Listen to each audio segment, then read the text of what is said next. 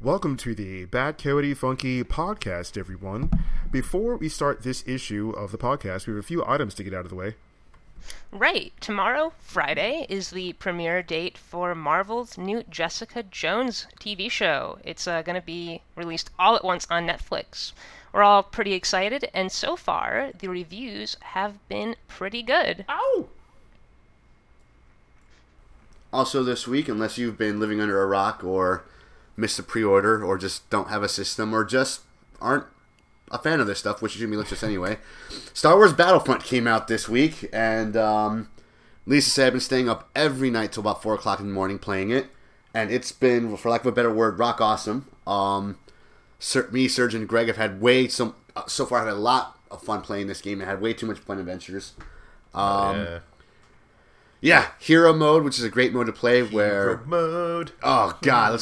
Basically, long story short, we haven't done it yet. Hero Mode, you get to play as one of the heroes in, like, either Rebels or Empire.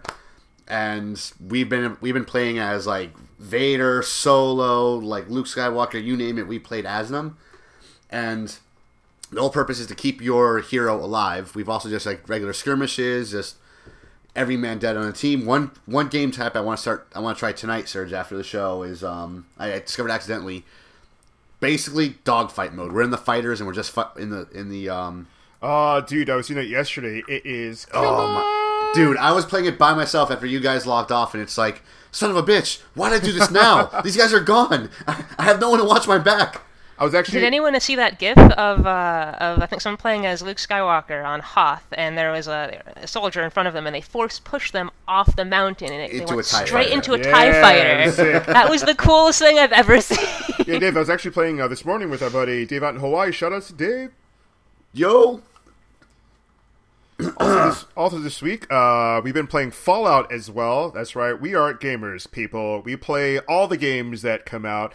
I want to do Tomb Raider pretty soon on stream. You guys can take a look at us here on twitch.tv/badcoyotefunky. Join us. I can do that tomorrow if you want. Hell yeah, dude. All right, we'll be Just hosting saying, that. I own an Xbox One with Rise of the Tomb Raider still sealed up. Ow! Ow! Tune in for That's that, a thing, people. man. Some That's a Tomb thing. Raider gameplay tomorrow. Also, Fallout. We've been playing. There was a player who created. He modded a Google map and pretty much turned it into the map of Fallout. And on there, you can go to certain points, settlements. He's highlighted the different bobbleheads, different materials, and certain things like that. So check that out on badcoyotefunky.com. We've got it there as well. It works pretty well. I'll be able to find a couple new bobbleheads because of it. You got your bobbleheads, you got your perk magazines, you got your holotapes, your power armors, and every Nuka-Cola under the sun. It's amazing. We give credit to the guy who found it out. It's look for the Bad Kitty Funky underneath the gaming section. Mm-hmm. If only it would help me find my dog that I lost. Wah, wah. Oh god! For everything you actually care about and more, the Bad Kitty Funky podcast. Enjoy.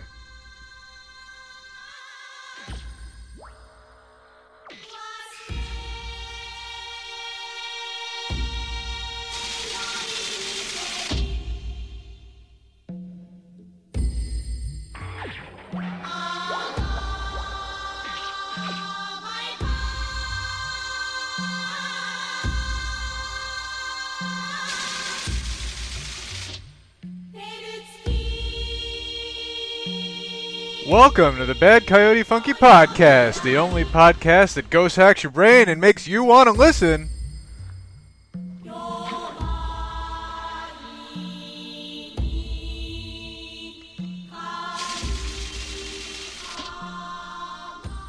Welcome to issue 28. I'm Amber, and joining us is the original Coyote, Sergio. Ow! Booster Greg. Ow. TV's Casey. Ow. Damn it! And the bearded menace himself, Dave. I am a sentient being. I've come here to say, ow.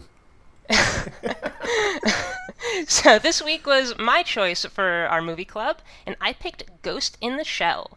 For those who don't know, Ghost in the Shell is about a covert government agency after a hacker by the name of the Puppet Master, who's hijacking cyberized civilians and carrying out crimes for an unknown purpose.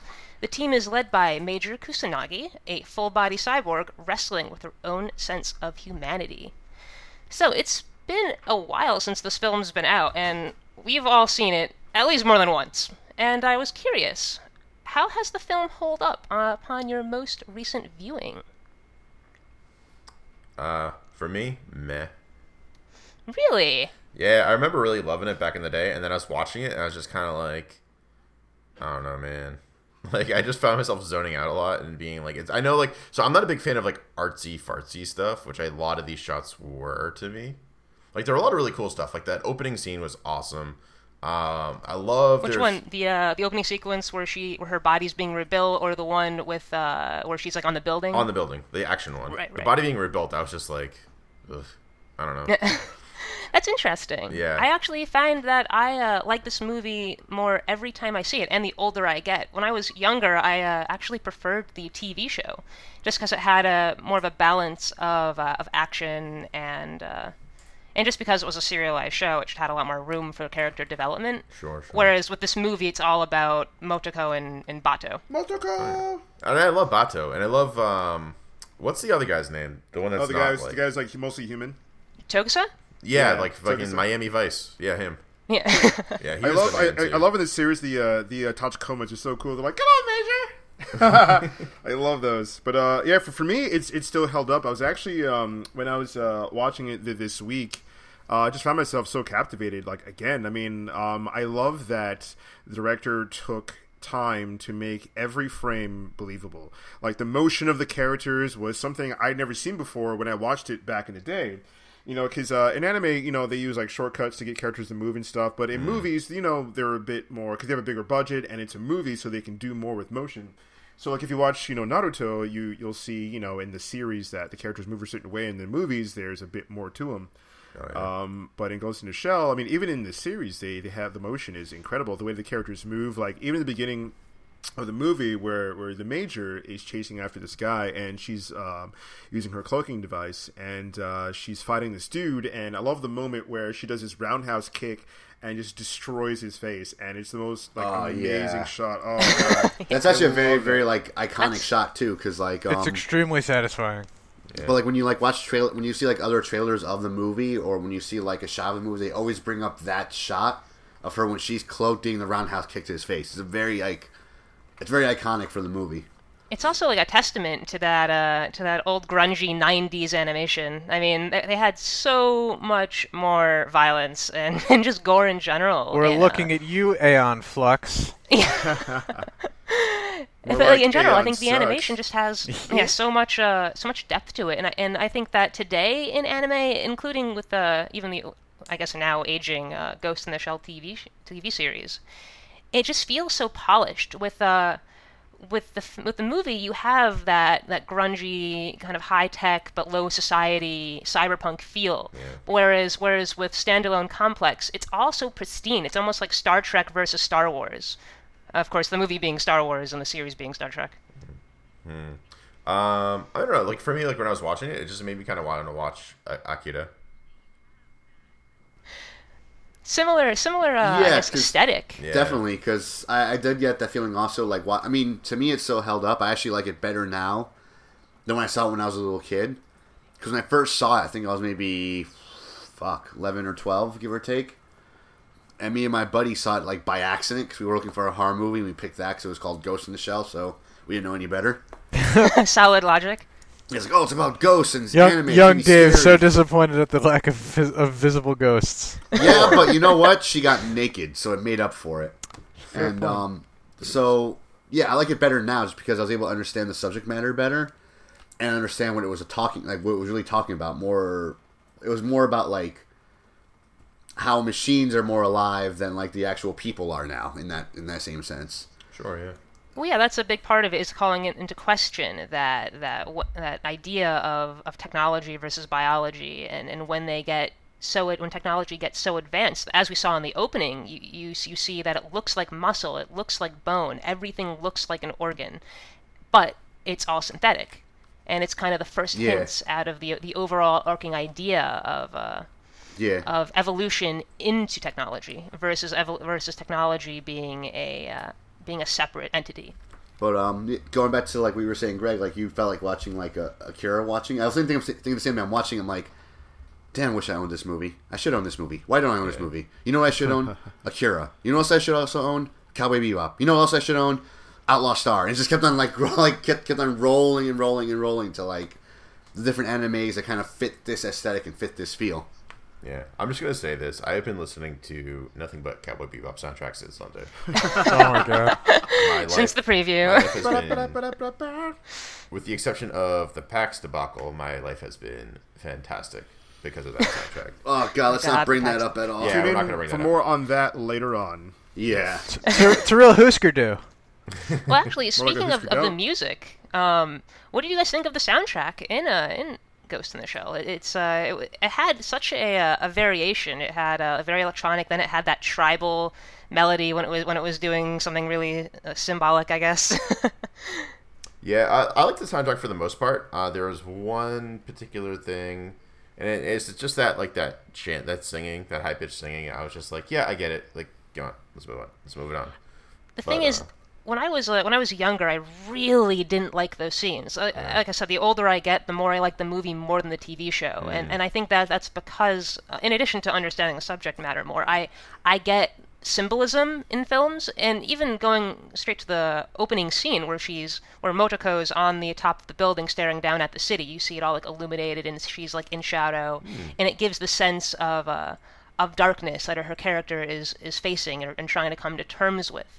And then throughout the film, you have these mirror images of her, and then they even go as far as to straight up tell you at one point that her mirror, that what she is the reflection.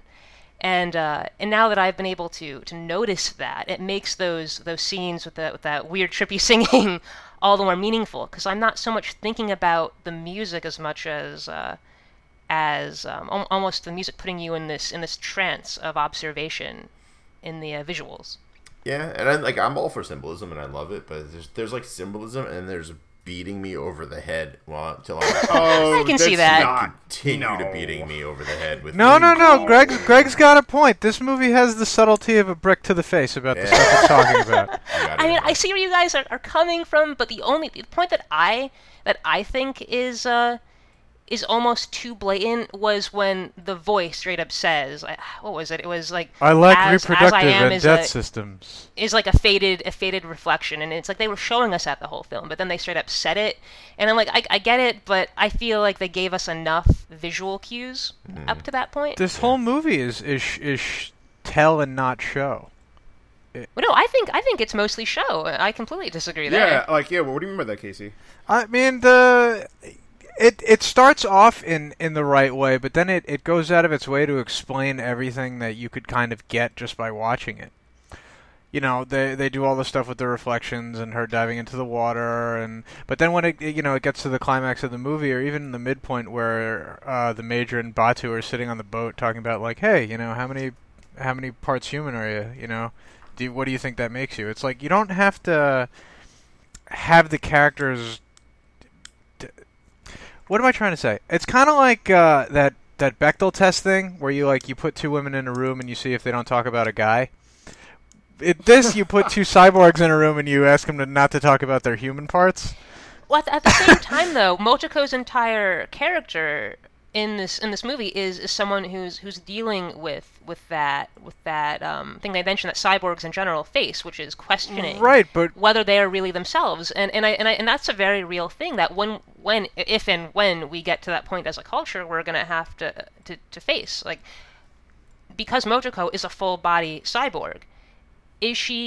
Are her memories, because they originated in a human body, really any different than that in a robot? And if she can have a soul and she's just completely a robot, then does that mean robots can have a soul? And if so, then what does that make humans?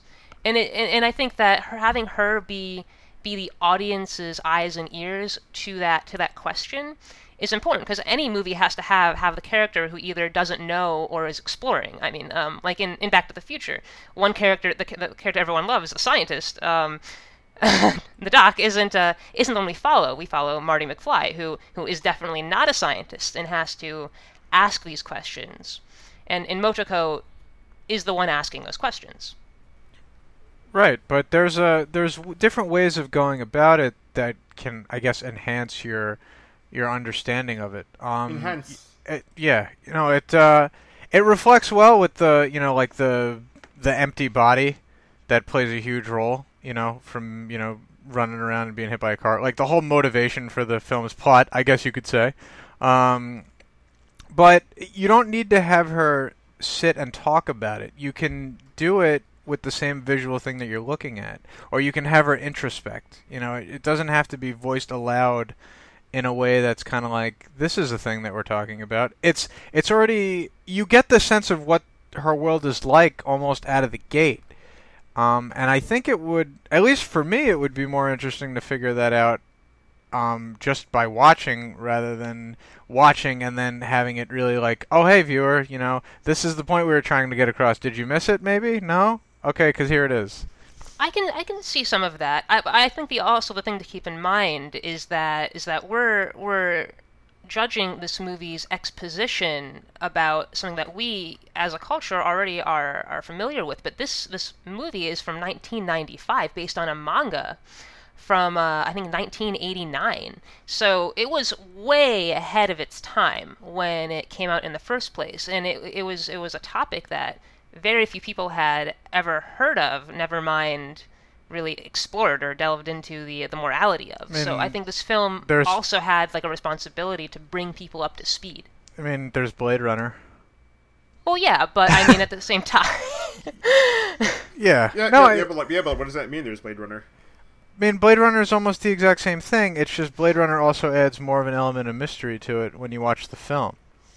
It tackles the idea of, although it drags empathy into it a little more. I think it's different, though. No. It's the same kind of thing. Basically, you have a bounty hunter, or a trained military-style professional who's tasked with hunting down a robot gone rogue, and they see the protagonist sees such of a parallel in this, what they believe to be a non-person, and in that vein they become unsure of themselves, and at the end you don't really know if, say Rick Deckard is actually a replicant, or, the Major is a former human being at all. I don't know. I think that the subject matter at its heart is similar, but they both approach it very differently. Blade Runner has a very oppositional stance on the cybernetic humans, and they were always like cybernetic. They were never human in the first place. There's no real question of whether it's an evolution or not, or where our society is going. With Ghost in the Shell, it's a lot more neutral in its stance. It's throwing out the information and asking the audience to decide where they place their morality and their humanity in all of this, and who they care about and what they care about. And I definitely agree with you there, because the film ends on a very optimistic tone. Like I wanted to bring this up when you were talking about the framing and the sequencing of the film, how it opens up with her overlooking the city, and it's dark and reflective of the darkness that's kind of inside her, the uncertainty. And then at the end, she's overlooking the city again, and it's bright and shining, and I forget the line that she says at the end, but it's, I think the net is vast and infinite. Yeah, the net. Yeah, that's it. Oh, it's such a great line. And it completely turns everything on its head. She has a promising future as a new being, in consciousness and in form. Right. But it's I like the tone that it takes, but to me it feels like something I've seen before, and I'm not just saying that because I've already seen the movie. But I don't know. I feel like there was too much exposition, and it, for whatever reason, it pulled me away from it. That's interesting. I will tell you something else. The visuals, though, are absolutely outstanding. The gunplay. When did you first see it, by the way? I'd only seen it probably. Well, the show was on Toonami, right? In what, like a couple years after it came out in Japan, so like 2003, 2004. I would have gone back and seen it then, and I don't think I've seen it since. And I know as a kid, all that stuff went over my head, and I thought it was super not. I was in it for watching somebody get shot in the face so hard their spine comes out of their neck. No, I was in it for the it's interesting Tachikomas, which you weren't in said- this movie. Yeah, because you said like you feel like you've seen it before, but at that time frame, like a lot of shows and TVs were taking it from Ghost in the Shell. So Right. that's an interesting standpoint because I'm seeing it from like, oh, that's like really groundbreaking. But like 2003, like 4, like yeah, by that time there was already a lot of content that was taking from anime. I'd seen The Matrix before this, and The Matrix is directly inspired directly by this. inspired by it. Like, I'm sure a lot of us like have, other actually. sci-fi and TV shows have said, hey, like, oh, this, let's do this. This is really cool, and it's taken from Ghost in the Shell. So no, I'm saying that's really interesting that you say that. Like, so like you come from like a different point in time and where like a lot of like production is like, oh, you know what, like, why don't we take some more from anime? I wonder who else is taken from anime. Yeah, I might be being a little too harsh on this. Although in to go back to retrospect. like what Casey was saying, he is right though, where the whole notion of like, I mean, I know Ghost in the Shell is different where they start off as humans became machines. The notion of like machines having basically being self-aware and just having personality, have been there before, or having a soul, like in Blade Runner, or in fact like a lot of like most of this comes from the ideas of Philip K. Dick, who was the first one to think of to write this stuff. I'm sorry, I couldn't resist. But he's the one actually. Blade Runner is like based off of his novel. What's it called? Do Robots Dream of Electric Sheep? Where it's kind of like the same thing. Where are robots sentient? Or if they are sentient, do they have a soul? Can they feel? There's been a couple movies around the time where actually would bring that up as well. Like I think Bicentennial Man was another movie that came out around the same time. That also had that. Was not prepared for all the feels in that movie. I know. So many feels in that movie. If you guys have never seen Bicentennial Man, it stars Robin Williams as an android In who fact, slowly becomes human. another movie actually that brought this up long before Ghost in the Shell, at least around the same time frame before Ghost in the Shell, was RoboCop. Because RoboCop, he started off as human, gets put in a machine, and technically he's no longer human, but then he just starts becoming self-aware again, and it goes into a duality of, well, if he remembers who he is, and remembers his name, remembers his family, is he a man or is he a machine? What is he? So this has been tackled in other instances before. Well, yeah, and even the title in Ghost in the Shell is an homage to a philosopher's work, Ghost in the Machine, which talks about the relation of the mind and the body as their own entities. I haven't actually read the work, but I just know it's an inspiration of the title. Even take it further. Frankenstein.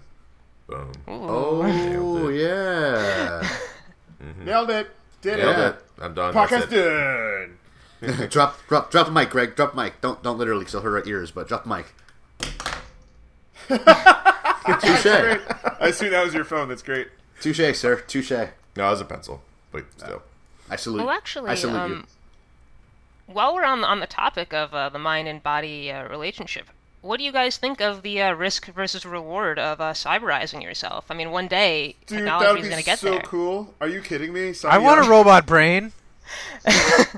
But there's so much like risk involved. I mean, in this movie, there's like a chance that someone could hack into you. I mean, even today with like the NSA, there's that thing Although that that's came out. only if you let yourself be. That's only if you give yourself like a Wi-Fi signal or have yourself being connected to the net. If I were to Yeah. cyberize myself, there's no way in fucking hell I let myself connect to the internet through like any type of means other than a But then what would you computer in be, front of me. like a glorified calculator? I mean, today people. That's what even, humans basically are. We are basically glorified calculators, Well, glorified even today though, there is that risk that people with pacemakers have, where they have there's like a signal that they can use to monitor their heart rate, and Again, you though, can there is a actually like signal. hack into that. But again, though, there is a signal.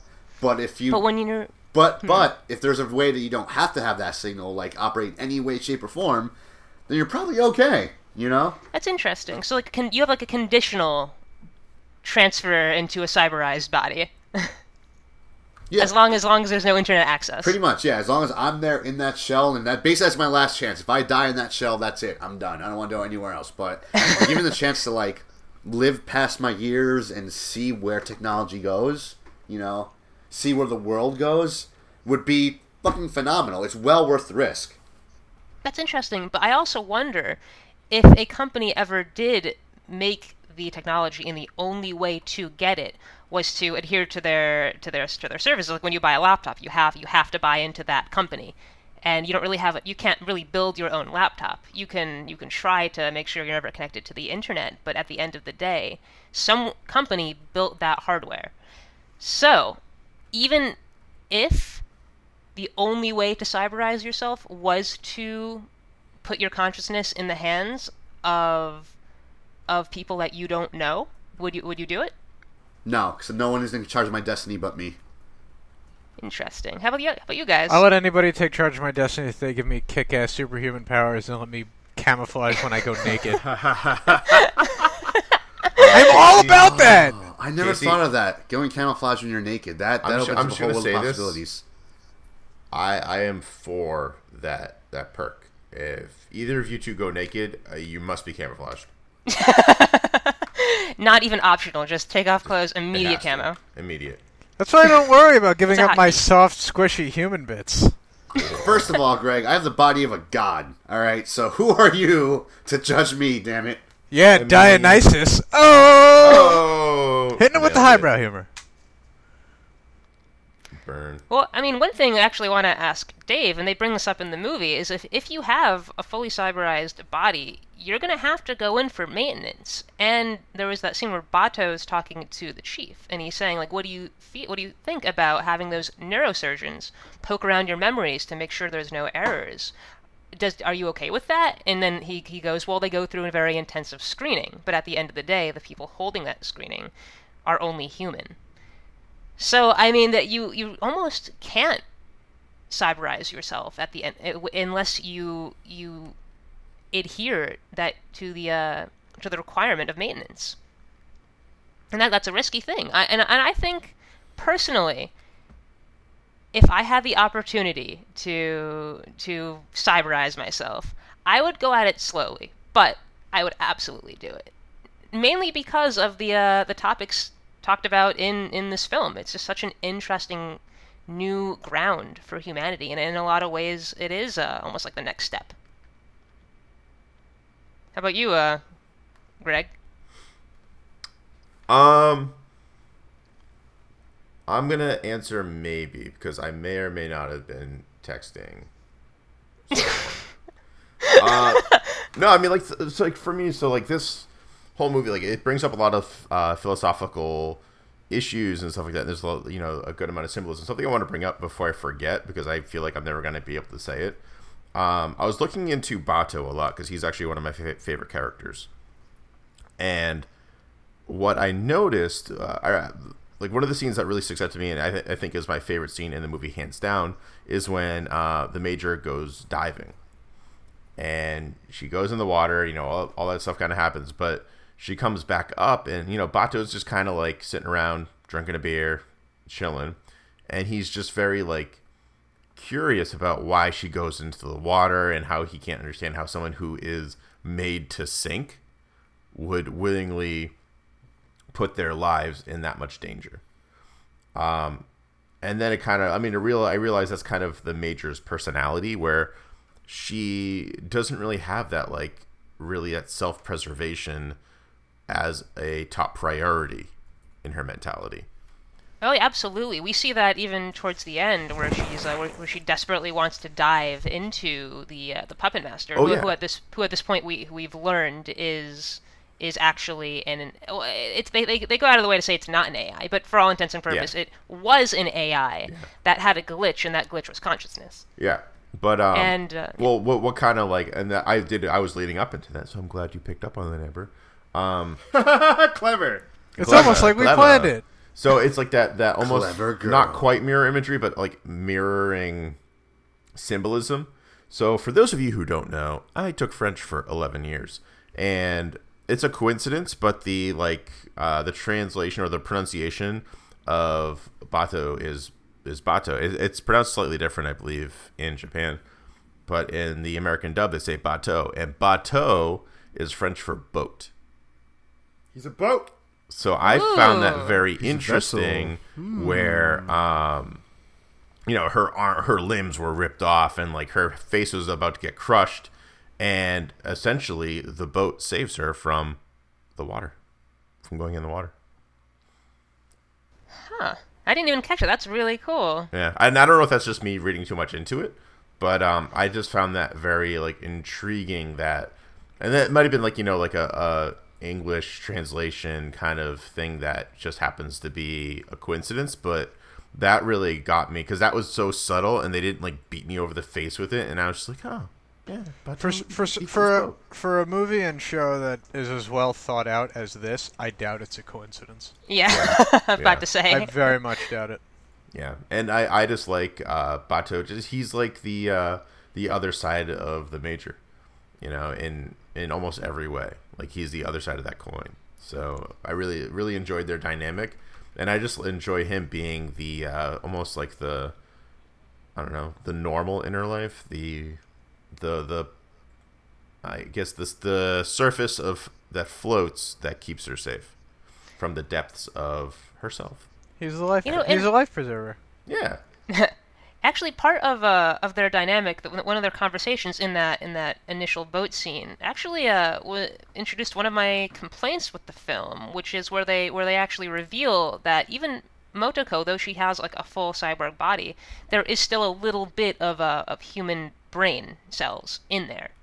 So, and the fact that they went out of their way to say that almost took away from the battle she was having. It seemed almost to negate her issue, because I remember reading an article about how when we get to that point, you would go about giving a human a full cyborg brain without any human cells whatsoever.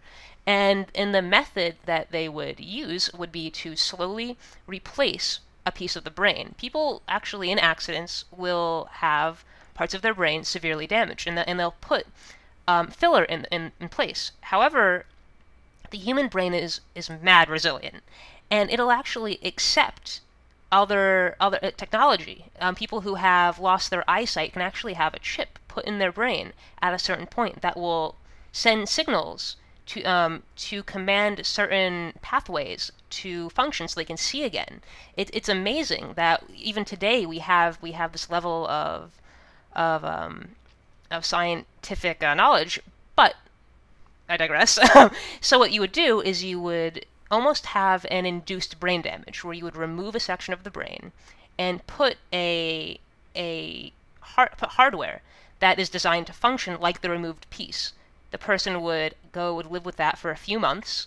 Eventually, their brain would get used to this new technology, and they would function as normal. There would be no point where they would be without their conscious mind. This could be done while they're awake. And then after 3 months, you go in and replace one more piece of the brain. And then 3 months later, again and again. And then after a point, the entire brain would be a computer. And at no point was that human, was the subject, without, unconscious.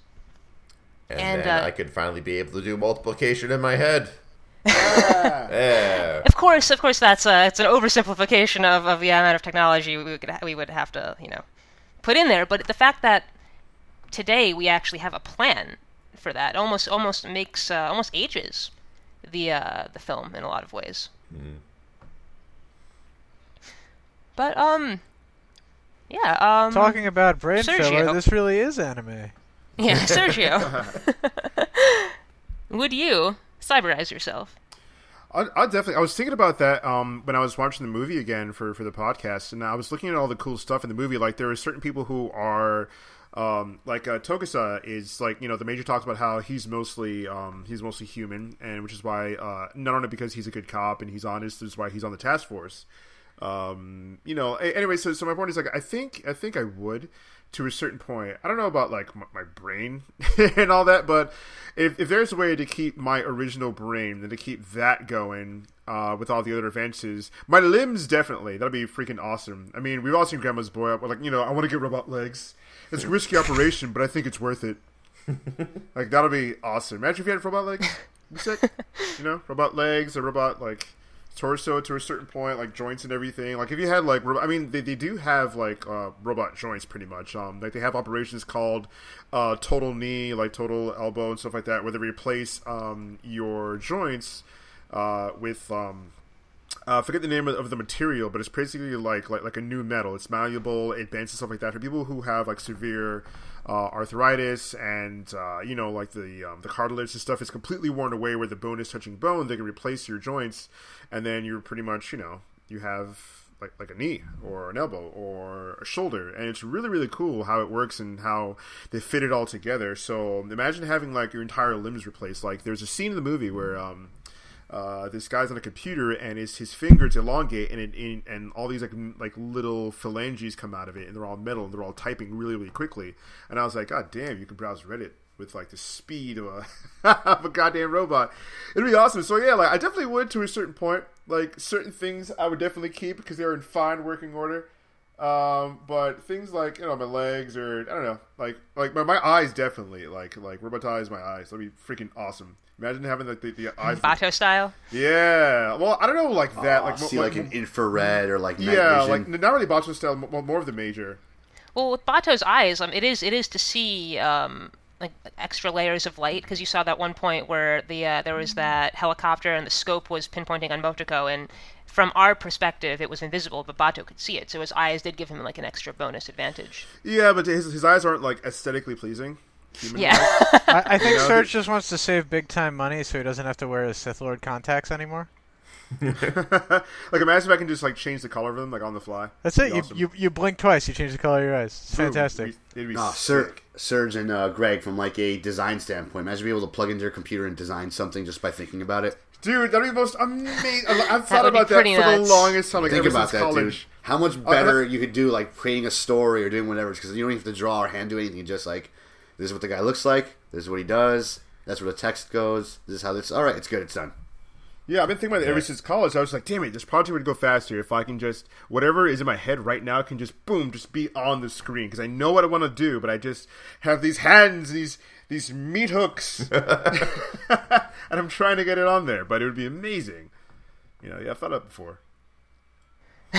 That's very interesting. Was that everyone? Did you get everyone's opinion on cyberizing and to all the viewers, listeners out there, like, would you robotize yourself? Let us know. Hit us up on the Twitters or the Instahams. Let us know if you robotize yourself as well. So, I think we're all pretty in favor of cyberizing ourselves to some degree. I think I'm a little different than you guys in that the first thing I would cyberize would be my brain. I would actually like to have a full cyborg brain and then live my entire human life, and then after my body's expired, worry about getting a new one, just so I can have the experience of a full life, Although I would like to keep my digestive tract, because there's no way in hell I'm going to live another 100 years without being able to eat pizza. Like, I'm serious. And, like, whatever I eat, it's almost like becomes, like, Mr. Fusion. It's like a home, like, thermal, like, reactor. Mr. Fusion. So, like, when I shit, like, pure uranium or plutonium. You know what I mean? Just, it's like, yeah. Or I want to matter. imagine that Dave eventually becomes one of those, like, wall-sized computers. And there's some like poor lab technician that comes in every day. It's like, here's your pizza, Dave, and they plug in a little USB drive that's like in the shape of a pizza. It says pepperoni written on Scotch tape. Yep. Christ. The computer's going nuts. What'd you do? Oh God, I gave him like a veggie pizza. You fool! Well, I think that one thing that I guess we're all in agreement on is that we're okay cyberizing ourselves, but would we all agree that it is an evolution in humanity's I guess growth as a species, or are we actually changing ourselves into to fuse something with completely our different? creation of the robot? Yes. Oh my god, that would be a nightmare. Not because of the post-apocalyptic world, but because of all the little old ladies that would come in and be like, I don't know how to use this arm. I don't know how to use myself. I'm just not a tech person. Then why did you get your arm replaced with a giant rocket launcher robot arm? You fool. Well, because there's that point in the movie where Project 2501, who, in case anyone doesn't know, is the puppet master. And he basically says, he or she says that DNA is the same as genes, because both are just packages to carry information and pass it along to from one end to the other.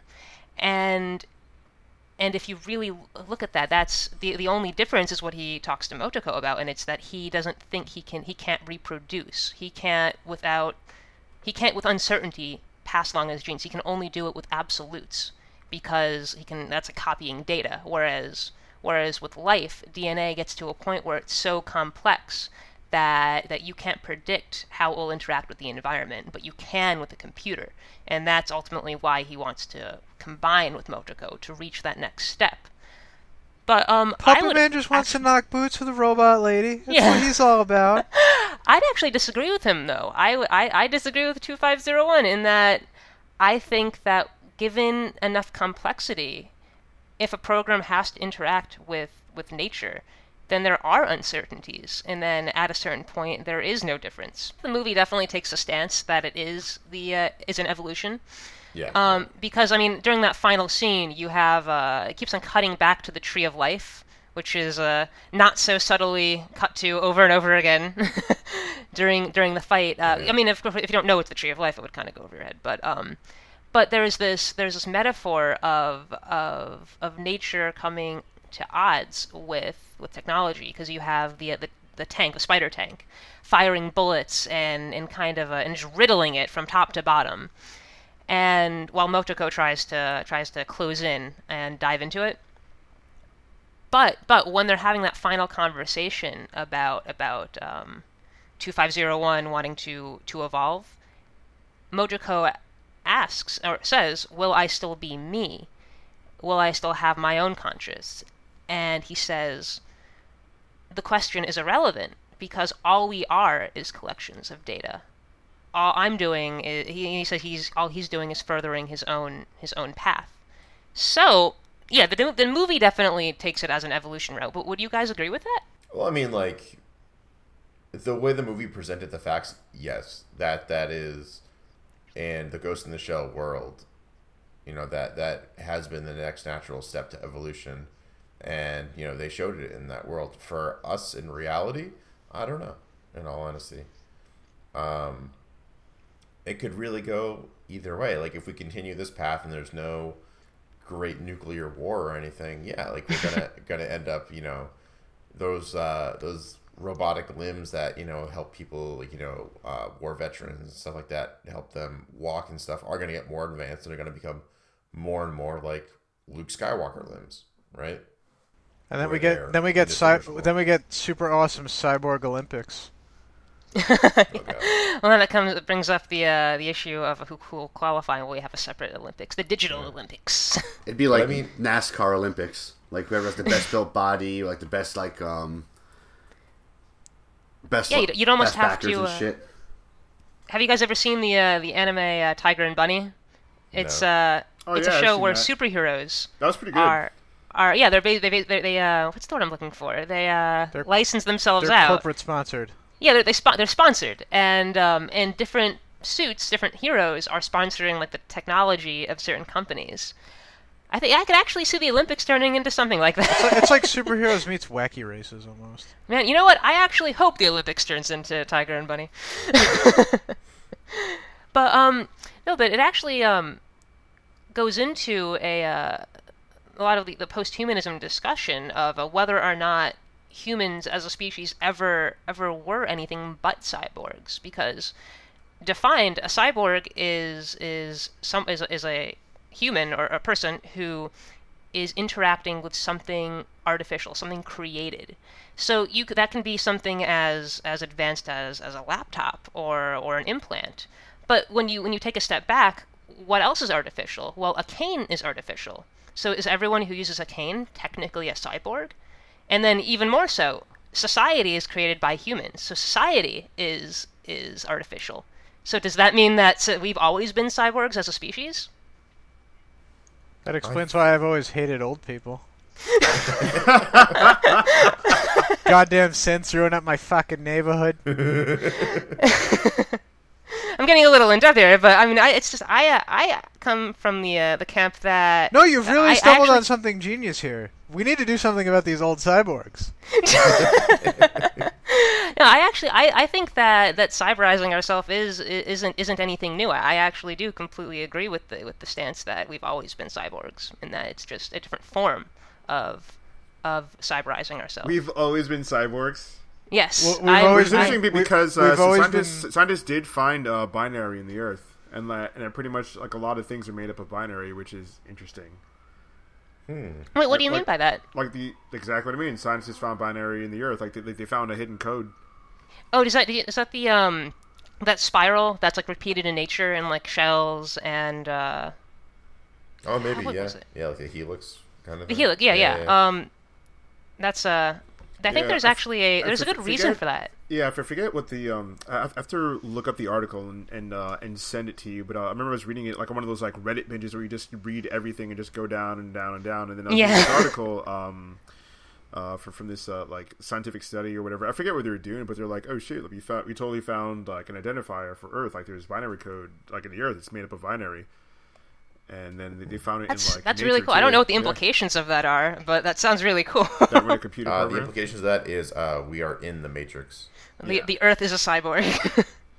Oh my god, the Earth is Unicron. No, guys, Yeah, oh, God. guys, aliens.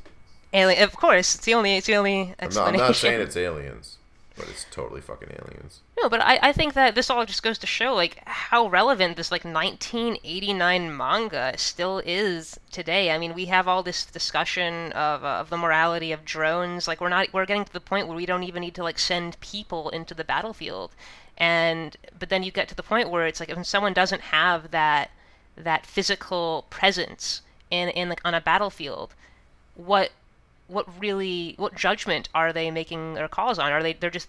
And there's this great documentary where someone just wakes up, grabs their coffee, and then sits down at their chair and then takes out targets. That's like their job in the military. And that's really unsettling. I don't know how I feel about just the overabundance of drone warfare. Of course, it's great because we're saving lives. We're saving our own soldiers' lives, but we're also sacrificing intel. We're sacrificing like field experience.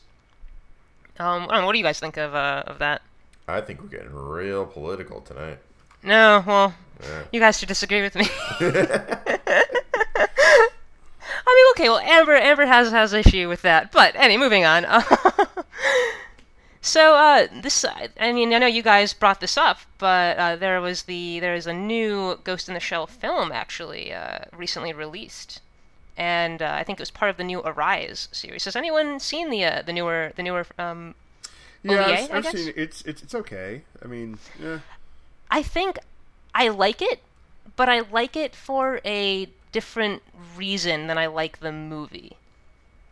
I think that it almost like the anime is the perfect balance of the two. The anime has the amount of time to create these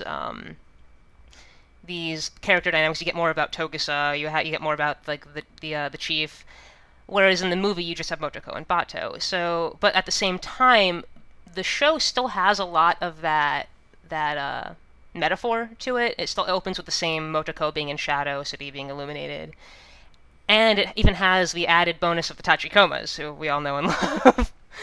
And that more idea of an AI actually, like, evolving. But Arise, it has a lot more action and a lot more character development, but it really doesn't have the exploration of cyberization that the other two have. Did you get that from it? I mean, I don't know. I didn't care for it that much to look, so far into it. Did you see all four of them, or just the first one? I watched the first one and part of the second one because I usually give anime like a bit of a go before I just turn away from it, and I don't know, I just wasn't into it. Well, I think the one thing that I didn't like was how much it changed Motoko's character. It kind of it tried to introduce her at an earlier point in her life where she was a little more angsty, and I never actually thought of her character that way. I always thought that as you go earlier in her life, the more robotic she'd be. Because I couldn't really identify that as her. I was like, okay, this is like a reimagining, and I was like, this is just something I didn't figure it was Ghost in the Shell. I thought they should have used like a different IP, like not use the Ghost in the Shell with it. I don't know, like just the way they I don't know, just the way they styled it and the way they were direction they were heading in. Man, I was watching, I was just like, I want to like this because it's Ghost in the Shell, but I don't feel the spirit of it. I really don't. Yeah, even the music was a little jarring, you know? Like, it had that really almost... It was a little trippy, but it was just almost like a... Have you guys ever played the game Child of Eden? It's the sequel to Rez. I played the demo. Yeah, you know, it reminded me of that kind of... Sorry, what? That was a Kinect game. Yeah. Yeah. It's and it actually has a similar idea to Ghost in the Shell, where there's like a supercomputer running the world, and it goes haywire, and you have to go in and like destroy the glitches. But it almost looked like it was very inspired by that game's soundtrack, but it kind of forsook the previous 2 visual installments, or 3 if you count Second Gig. I don't know, like, I really, really liked the choreography of Arise. I thought that was really well done. It reminded me a lot of the original movie. And beyond that, yeah, I agree with Sergio. I was kind of underwhelmed by it. Yeah, I think like they struggled to keep it going because like a lot of like big name titles, they want to keep their IP going. So they're like, all right, let's think of a way. They sit around in a meeting room like, all right, let's think of a way to maybe we tell the story, but maybe we'll do it after, maybe we'll do it before, or maybe we'll do like a parallel universe to the thing. And I was just like, yeah, I see what they're going for here, but I personally didn't care for it, you know. And which is a shame because like I would love more Ghost in the Shell content. You know, and with the movie coming out and everything, or came out, yeah, looking forward to see that. Oh yeah, I think the movie's based on Arise though, didn't you might want to. also digitally redo the movie that we just saw? Yeah, I've seen Ghost in the Shell, like the original movie, about I want to say 5 times over my entire life, but 2 of those times were when I was really little and didn't really know what was happening as far as symbolism goes. But when I saw the 2.0 remake, I didn't like it because I watched the English dub, but the Japanese dub changed the voice actors, and they just rehashed the English audio for for our version, which was a little lazy. It's more than lazy. Yeah, very lazy. So I kind of was only judging it based on the new visuals, but it was something that I've noticed that happens a lot in Japan. And one thing I'll laziness reference. in animation? No. Yeah. Never. No. Is like, for example, in the Persona video games, they have these they have the cutscenes, and they're all like anime, and it's actually really cool because when you're playing the game and it cuts to these anime sequences, you feel like you're watching a show, and based on your choices, the show is actually unfolding differently, and it gives this cool sense of immersion that's different than most other games out there. But then in the remake on the PSP, what part of the advertisement for it was new 3D graphics for cutscenes. And it completely destroyed the illusion of kind of controlling the narrative before, in my opinion. And Ghost in the Shell 2.0 did the exact same thing. It had all this great 90s animation, but then would just cut to these really jarring, out of place CGI moments. Like in the opening, it was all CGI, and yeah, it was a little bit of the 2 in the original, but I think kind of the balance made it a little more eerie, almost like it was these 2 opposites meeting, which was the theme of the overall film, and it really helped. But with 2.0 replacing so many scenes randomly in CGI, it took me out. Have you guys seen it at all? No, I was gonna watch it, and then I just ran out of time. Well, one thing that I heard, and I don't know if this is true, but I'm fairly certain it's true, is that they changed the voice of the puppet master from male to female to better suit the body. And if that's true, I actually very against that choice. Yeah, that's kind of stupid, because that's what kind of made the Puppet Master great, was the fact that it was a male voice and a female body. And that voice was pretty creepy, man. A half deconstructed female body. Even still, I mean, it's a good half, but I mean, even still, it's like the voice was very, excuse me, the voice is like very just creeps me out. It's a very creepy, deep voice, and it's just to have him change that for another. I don't know. That's stupid. It does seem like it almost takes away from the eeriness, and I guess it may make it weird later on when in context in Japan when it wants to like merge with her, but I don't know. It seemed in general that it was a weird choice. But that brings up an interesting point: the voice acting. So Motoko is voiced by the same voice actress in Ghost in the Shell Standalone Complex, which is the TV series, and the second season. But they used a completely different voice actor for the original film. But most of the other characters, to my knowledge, are the same. Do you guys think that Motoko's the only variation? I don't know. And if so, do you think there was a reason for it? Because I think there is. The only reason I could think of is because now I don't remember too much about Standalone Complex. Was it before? Or I'm guessing it was before all this, right? Standalone Complex actually came out after, so I wouldn't. I mean, part of my reasoning is that they probably so the just story wanted takes a new place. voice actor. Story takes place after the movie. Oh no, Ghost in they're the two Shell? completely different universes. Oh, really? Yeah. They're in fact, in an interview, they with the people who are creating Standalone Complex, they go into why they redesigned Motoko in general. As if you notice in this movie, her hair color I think is black, and in Standalone Complex it's like a bright purple. Right. And also her character model is a little bit more in line with the cover art on the manga, whereas the movie takes a little bit more contemporary look. But also the TV series changed a lot about how the world worked, because when the manga was coming out, things like email were a big deal. So the idea of having pseudo telepathy was way beyond what they would have thought of initially.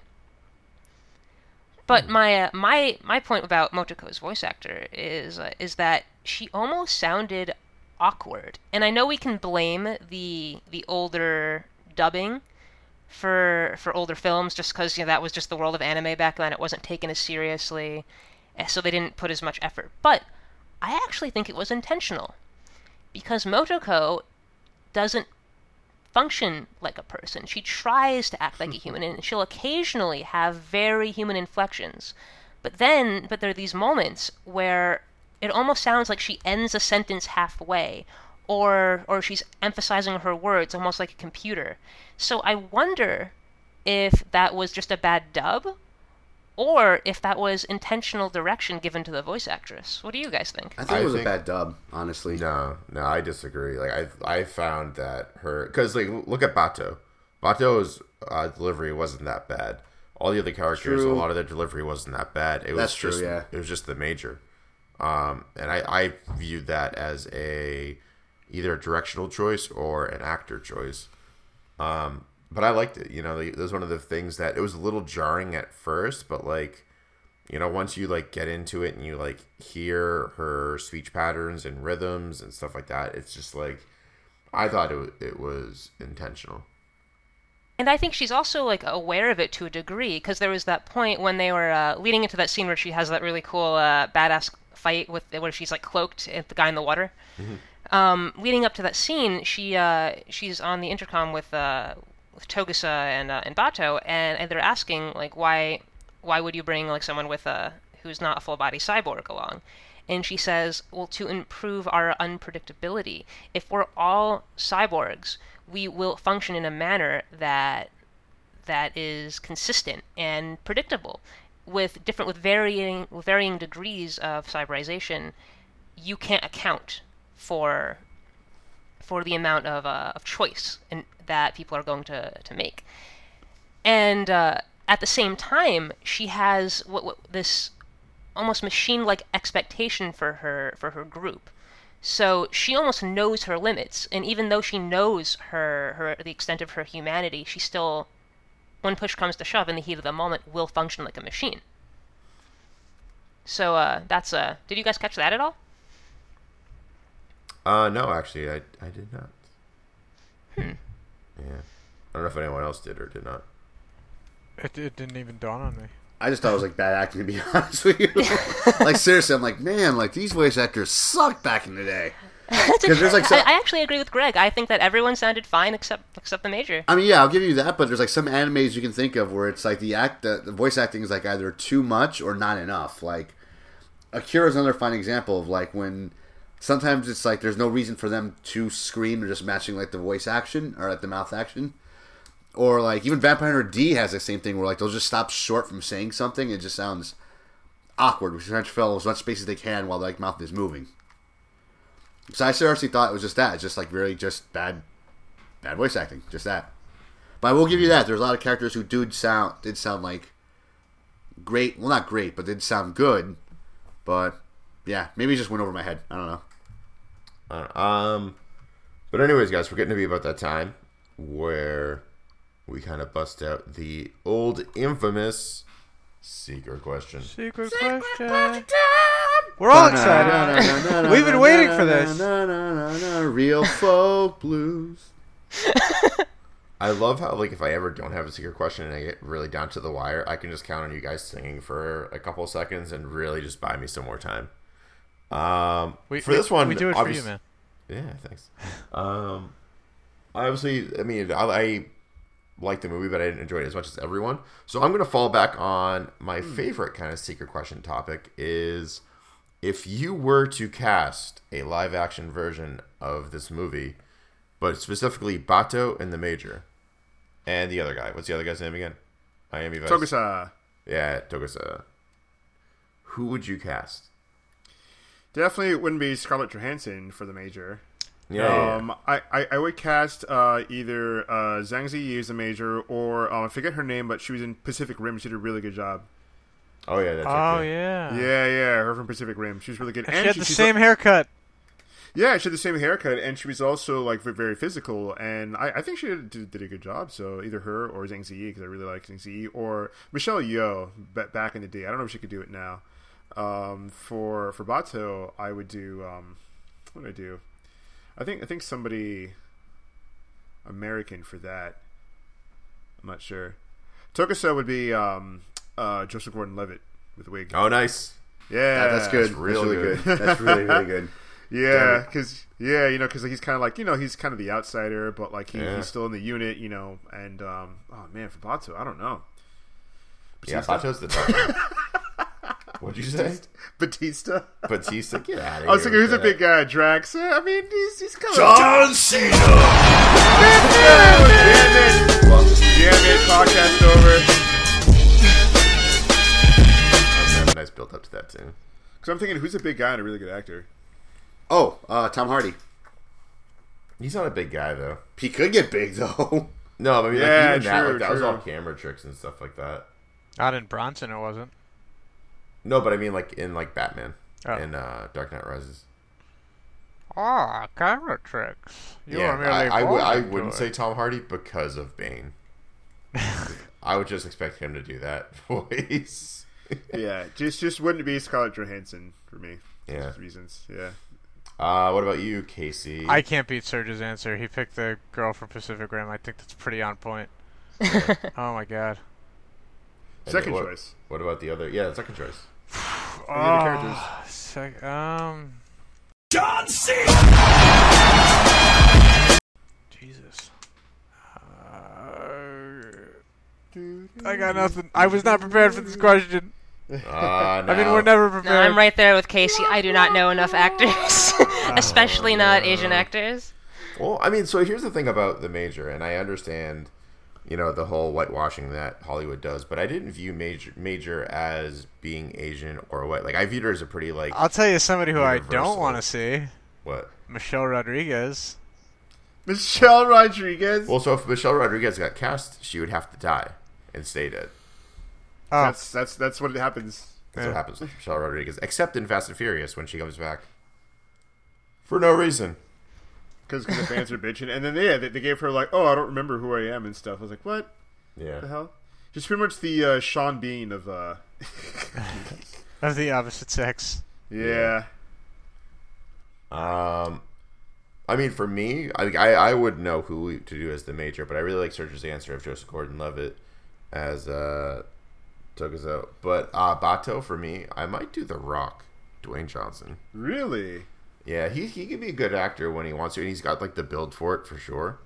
Oh yeah, just give him the eyes. Yeah. Like I don't see why that would be like a bad choice. Like he's a giant dude. Dude, that scene in friggin' Fast and Furious 7 where he breaks the cast off his arm by flexing. Daddy's gotta go to work. Daddy gotta go to work. Boom. I was like, no. It's so ridiculous. Damn it. What a ridiculous movie.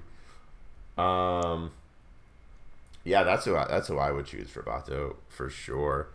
But for the part of what's his name, Togusa? Is that his name? Togusa, yeah. Togusa, I would choose Han from Fast and the Furious. That'd be good. I think he would be a good choice because he's got that kind of look. He's got the shag going on. He can be kind of a jackass. Like, he's a good driver. Or I think he's actually pop overseas. Like he's some kind of pop icon. Oh, really? I didn't know that. Yeah. But yeah, like, he would definitely be good. Yeah. I was gonna say him for maybe like a Sleeping Dogs movie or something. Ooh, yeah. That'd be real good. Be really cool. Sleeping Dogs movie, make it happen, Hollywood. I would love to see that. Oh, so good. Dave? So for the Major, I was thinking Olivia Munn. Ooh. Because I was thinking about it. Like I couldn't pick because she's gonna be Psylocke. That's probably why. Every fan's favorite. Olivia Munn. Yeah. So I think it'll be probably her. Definitely as the Major. If he was younger, hell, he'd probably pull it off now, just because the Bato does have like an older look. Liam Neeson. Because he's a big guy. He's like 6'2", 6'3". I could see that. I could see them picturing him with the hair. Think about it, and like the cybernetic eyes, and like Bato does look much older, so he can actually pull it off. And again, he's a tall guy, so 6'2", and he's got the acting chops and the action chops and all that shit. But he can't do an American accent to save his goddamn life. It doesn't need to be American though. I mean, if that was the case, all the characters would be like Asian or Japanese. All the actors we would pick. No, but I mean, have the American accent. It would be weird to have like the one random English or Welsh accent or Irish. He's Irish, right? No, he's Scottish. I don't know. Whatever. I think he's Irish. Maybe. Like having him be the only one with an accent, that'd be kind of off. I think. I don't know, because Bato does come off as like more of an educated, smart guy in the movie. Like when you see like his like safe house, there's like books everywhere. It looks like he's the type of guy who's really well educated. So it would fit the character. Now you're being stereotypical with that. Maybe Chris Hemsworth. Oh yeah, because he's a tall motherfucker too. Yeah. Especially with the eyes, he's pretty much got the hair in real life. The spiked up blonde hair. Then you put the eyes on him and give him a gun. What about Chris Evans? Yeah, Chris Evans would be pretty good too. While we're going through the Avengers list. Jeremy Renner. Yeah, let's do it, Jeremy Renner. Mark Ruffalo. Ghost in the Helicarrier. Oh no! So here's what we're gonna do. The Major, Scarlett Johansson. Togusa is Jeremy Renner, and Bato is Chris Hemsworth, and then it's just Avengers 3. Nailed it. God. Oh no, wait, no. Major is what's her name? Freaking Robin Scherbatsky. What's her name? Oh God. And if it was directed by Michael Bay, the Major would be Megan Fox. Because of reasons. I don't want to think about that. Bato would definitely be The Rock, and Togusa would be fucking Mark Wahlberg. Yeah, but Togusa would be Mark Wahlberg, but Bato would be CG, and he would have all these moving parts all the time, and you wouldn't be able to tell. Even better. Even better. Michael Bay. Oh God, don't touch it. Man. Don't ever touch that, please. And T.J. Miller would be in there somehow. Yes, yeah, definitely. Yeah, I didn't mind T.J. Miller in the last one. The last one was bad. T.J. Miller was. Oh, I didn't watch it. Netflix gave it 1 star for me, and I was like, you know what, that's good enough. It was so bad. Netflix, you've already vetted this. Thank you. Yes. Yeah, maybe it was bad if I'm because sick one day. It's bad, especially because Michael Bay said he wouldn't put his campy humor into the movie that he did in the last ones. He was like, "Oh, this one would be a bit more serious. I won't put that campy humor that I did last time. I know it didn't work so well with some of the fans." And then he just did it anyway. And you know what we got? Hey guys, I think I just found a transformer. Say hi to your mother for me. Yeah. Hey guys, I'm a scientist. Fucking transformer in my freaking garage. I was like, oh God. And and then like American flags everywhere, and then like bad humor, and then Stanley Tucci underused. When I went to go see 21 Jump Street in theaters, I was describing to because it was like a double date. It was my girlfriend and my girlfriend's roommate and her boyfriend, and I was describing to her roommate what the trailer was like, and she was like, "No, it's not like that. You're being ridiculous. Like, he doesn't do that." I'm like, "No, I'm serious." He goes, "Hey guys, I think it has found a transformer." And then like she was sitting, because there's like, you know, you had to pick what seats you were in. They were sitting a little bit behind us, the way it kind of turned out. So as soon as it happened, I just turned around, and then she was just like, "Yeah, that's real. You didn't make that up." So it's good. just like, you can't make this shit up half the time.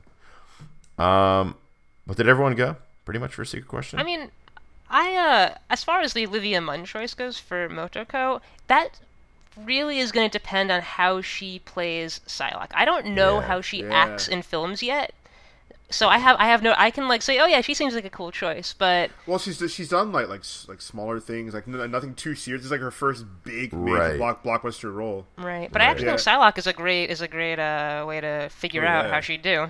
Yeah, I mean, like, have you seen like her Instagram and stuff? Like, she's been practicing. Like, no, it's awesome. Like, all the swordplay and stuff. The swordplay. I was like, wow, she's really. My concern really is if she can do a British accent. My concern is if she can do a serious role. I've only ever seen her not just from, you know, like G4, but like the Newsroom. She was in that with, you know, Jeff Daniels, and that was a fantastic show. But that was a comedic role for her, and there was a couple serious moments where she pulled it off, but like, she relied on her humor a lot, and that's where I kind of get concerned, because especially with that choice, like, it's like a fantastic choice for the Major visually, but like, can she get that like dead kind of feel that the Major has? Otherwise, I would agree with Sergio's choice from yeah. But and I totally agree with The Rock as Bato. That is 1 for 1. Yeah. You know who would have been great though as Bato if he was able to do an English accent, and if he was still a young man, if they made this like early '90s? Arnold Schwarzenegger. I honestly thought you were going to say Dolph Lundgren because he's blonde. Oh, that would have been good too. Yeah, that would have been good. But I was going to say Arnold would have been good if he could do an American accent and stuff. But I would say Bruce Willis if it was back in the day. No, Bruce Willis is a tiny guy though. Yeah, but like, again, if we're playing up camera angles and such, I guess, but no, because he's like, I mean, even like physically, he's tiny. Like, not even height wise, but like width wise, he's a very very tiny guy. Are you trying to say Bruce Willis is a manlet, Dave? I'm just saying, if they can make Tom Cruise look 6 feet, they can do anything. You know, you got a point. Yeah, or Val Kilmer. Back in the day, Val Kilmer. God. But that, Serge, why don't you bring us home, because we're hitting that point. With that, I'll change my choice to Jet Li in a wig. I'm gonna change my choice to Eddie Murphy for everyone. Yeah. Boom. I'm changing mine to Mark Hamill. Mark Hamill. We did it. No. We did it. I don't think we did that last week, did we? I think we did last week. I'm pretty sure somebody ripped it in there. Yeah. Well, guys, like all good things, the podcast must come to an end.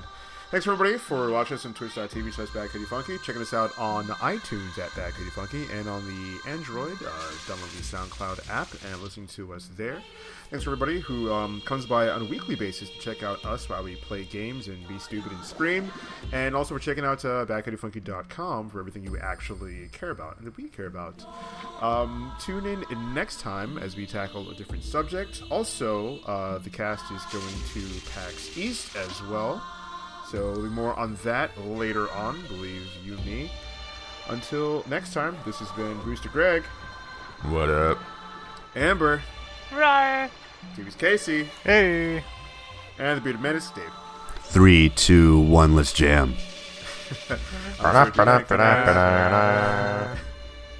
See you later, we'll see you another time. Or I'll see you never.